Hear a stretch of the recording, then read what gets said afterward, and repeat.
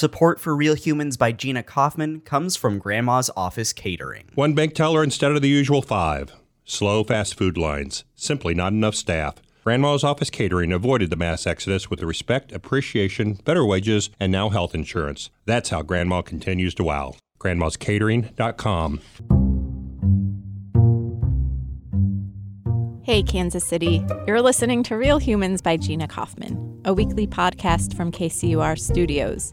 On this episode, the story of a small group of Latina women who started dancing together to feel good. And it got kind of big along the way. The moment that the Kansas City Chiefs reached out to us was an insane moment.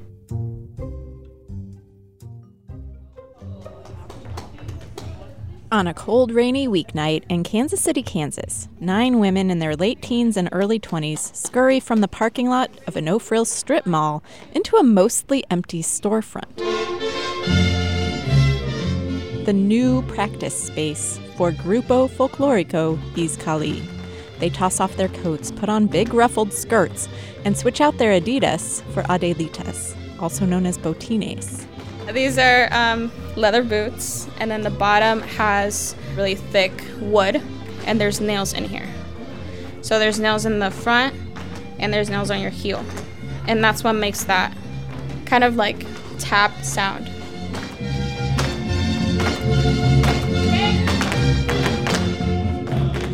The women stomped rhythmically and impressively for nearly 2 hours to the sound of pre-recorded mariachi music. Anel, their leader, is just 22, no older than her students. You can tell she's in charge, though. With a long black ponytail stretching all the way down her back, she stands in the front of the room demonstrating the moves, calling out commands. And her son, Adrian, runs giggling between dancers, cheering at the end of each routine. He's cheering for his mom. Anel Alvarez didn't mean to start a dance troupe. She saw Folklorico dance as a way out of a rut, more than a rut. I wanted to go back and kind of find myself again.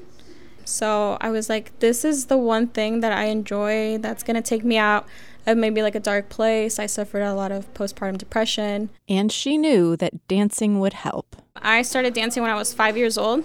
The dance lessons began at her mother's insistence, so that Anel, growing up in the suburbs of Kansas City, would have a connection to her Mexican roots. My mom's from Mexico. She's from Durango. My dad is from El Salvador. I've never been to Mexico. I've never been to El Salvador. I was born and raised here in Kansas City. So for my mom, me being a little kid, she wanted me to always remember where I came from. Early on, Anel had very strict teachers.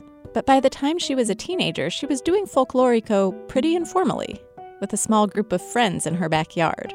It was just 5 of like my best friends, and it was more of like a hobby for us, kind of like a passing time, kind of our way of hanging out. Those were the friends she called in 2021, when she had the idea of dancing again. One said yes, and her little sister came along. They worked out, just the 3 of them, in full traditional garb in Osage Park on 87th Street, just west of Metcalf. I mean, we used to practice at a park when it was 85 degrees outside for 2 to 3 hours, or as long as we could. We would be in our skirts, our boots, trying to stay cool, but it's almost impossible when you're in the blazing sun. It didn't take long for people in the park to start asking questions. People started noticing us, and they were like, well, when are you guys performing? And we kind of just had a little white lie, well, you'll see us at First Fridays. After saying that enough, Anel got to thinking it might be fun to make that First Fridays gig happen for real. She called around and ended up booking an actual show on the sidewalk outside Oyama, a Mexican coffee shop on Southwest Boulevard. The dancers gave their group a name and a Facebook page to get the word out, and then they did it. 3 friends just going for it, taking this thing they'd done together for fun since they were kids to the street. Yeah, I remember that day vividly. It was so scary. I think Folklorico is a lot of conditioning, and it's a lot of you need to leave your shyness at the door. I mean, you can't really be shy because I'm a very shy person. But once I put my dress on, my shoes, my braid, and I'm in full Folklorico glam, I'm a whole different person. After the show, the Grupo Folklorico Izcalli Facebook page started getting requests to perform and messages from other young Latinas in Kansas City asking how to join. Most of their shows were at churches and elementary schools. But as the group got better and better with intense practices twice a week, Anel had a new vision. Grupo Folklorico Izcalli at Arrowhead Stadium. She wanted a halftime show during a Chiefs game. I thought my girls really deserved being there, only because I feel like, we work our butts off. She launched a full-on campaign to make it happen. I reached out to everybody. Patrick Mahomes, Travis Kelce, the manager of the Chiefs. I also did the survey on their website, and I said, hey, this is not really a survey. I didn't really go to see the Chiefs, but just please, just take a look at our picture. At first, she didn't hear anything back. And I was like, well, it was a long shot. It was absolutely a long shot. But then she got a phone call. She was like, this is Anel? I was like, yeah, this is her, you know? She's like, hi, I'm Diane from the Kansas City Chiefs. And I was just like, what? Can you say that one more time? Please tell me one more time who you are.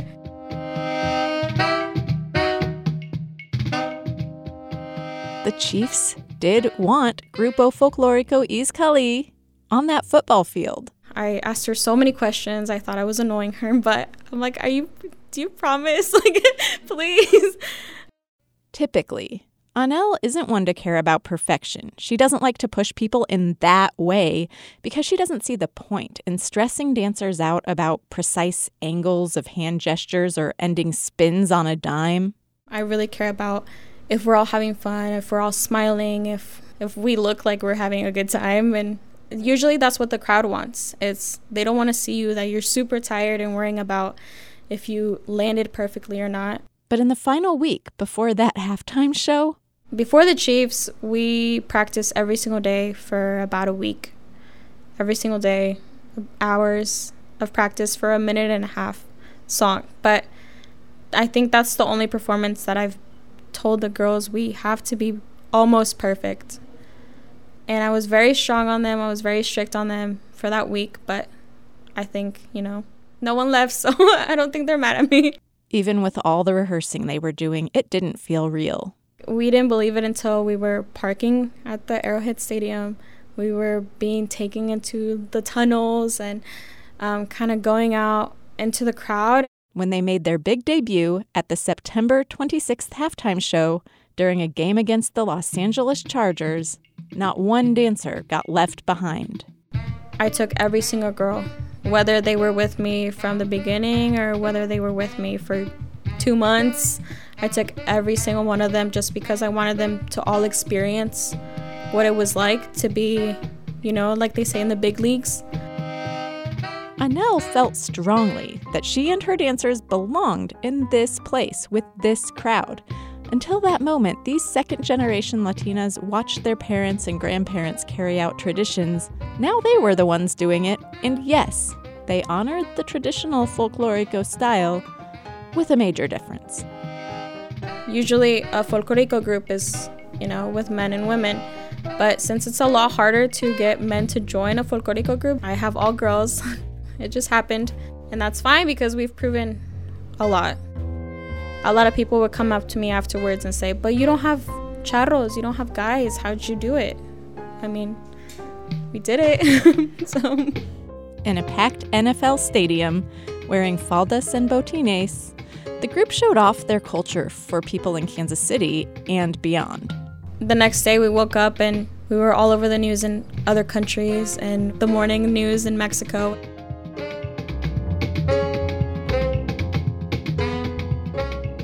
Anel started renting rehearsal space a few months later, this February.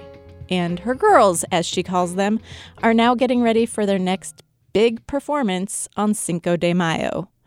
Anel insists that dancing is still just her hobby. I don't really see it as, this is my part-time job. She says these dancers are her family, and she's still doing it for the same reasons she started a year ago. They all are. This is kind of the time that we take to step away for 2 hours, away from our issues or our life and just kind of have fun. But don't worry, Anel is already setting her sights on the next big thing. Do you know who Canelo is? He's a Mexican boxer, and for his entrances, he has a folklorico group perform with him. And I would like to reach out to him and see if, he would like this to, be part of his folklorico group. I think that one for sure is a long shot. And I told the girls, I promise by 5 years we'll be performing with him. I promise you that, because I promised him the Chiefs, and I did it. Well, we did it. As for her son, I hope he's proud of me. Proud that I can be his mom and be the best mom that I can be to him, but I can also be my own person.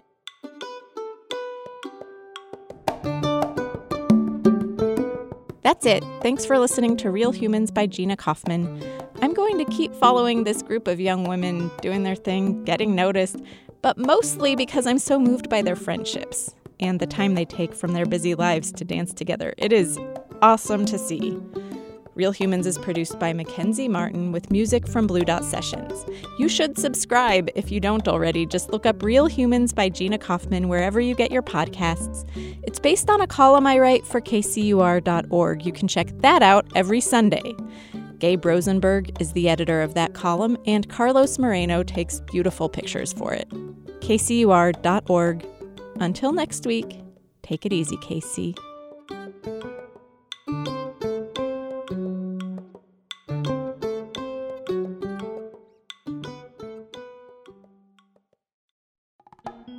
Hey, this is Gabe Rosenberg. I'm the editor of Real Humans by Gina Kaufman.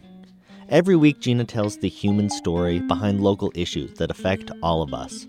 But making podcasts like this one takes a lot of work, and we can only do it thanks to support from listeners who donate. So if you enjoy this podcast, help us continue doing this work by making a donation. Even $5 or $10 a month makes such a huge difference. You can donate at kcur.org/support. And thank you.